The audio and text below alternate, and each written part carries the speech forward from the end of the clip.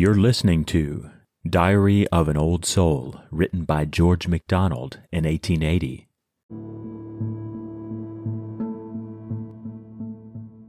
Now I grow old, and the soft gathered years have calmed. Yea, dulled the heart's swift fluttering beat. But a quiet hope that keeps its household seat is better than recurrent glories fleet. To know Thee, Lord, is worth a many tears.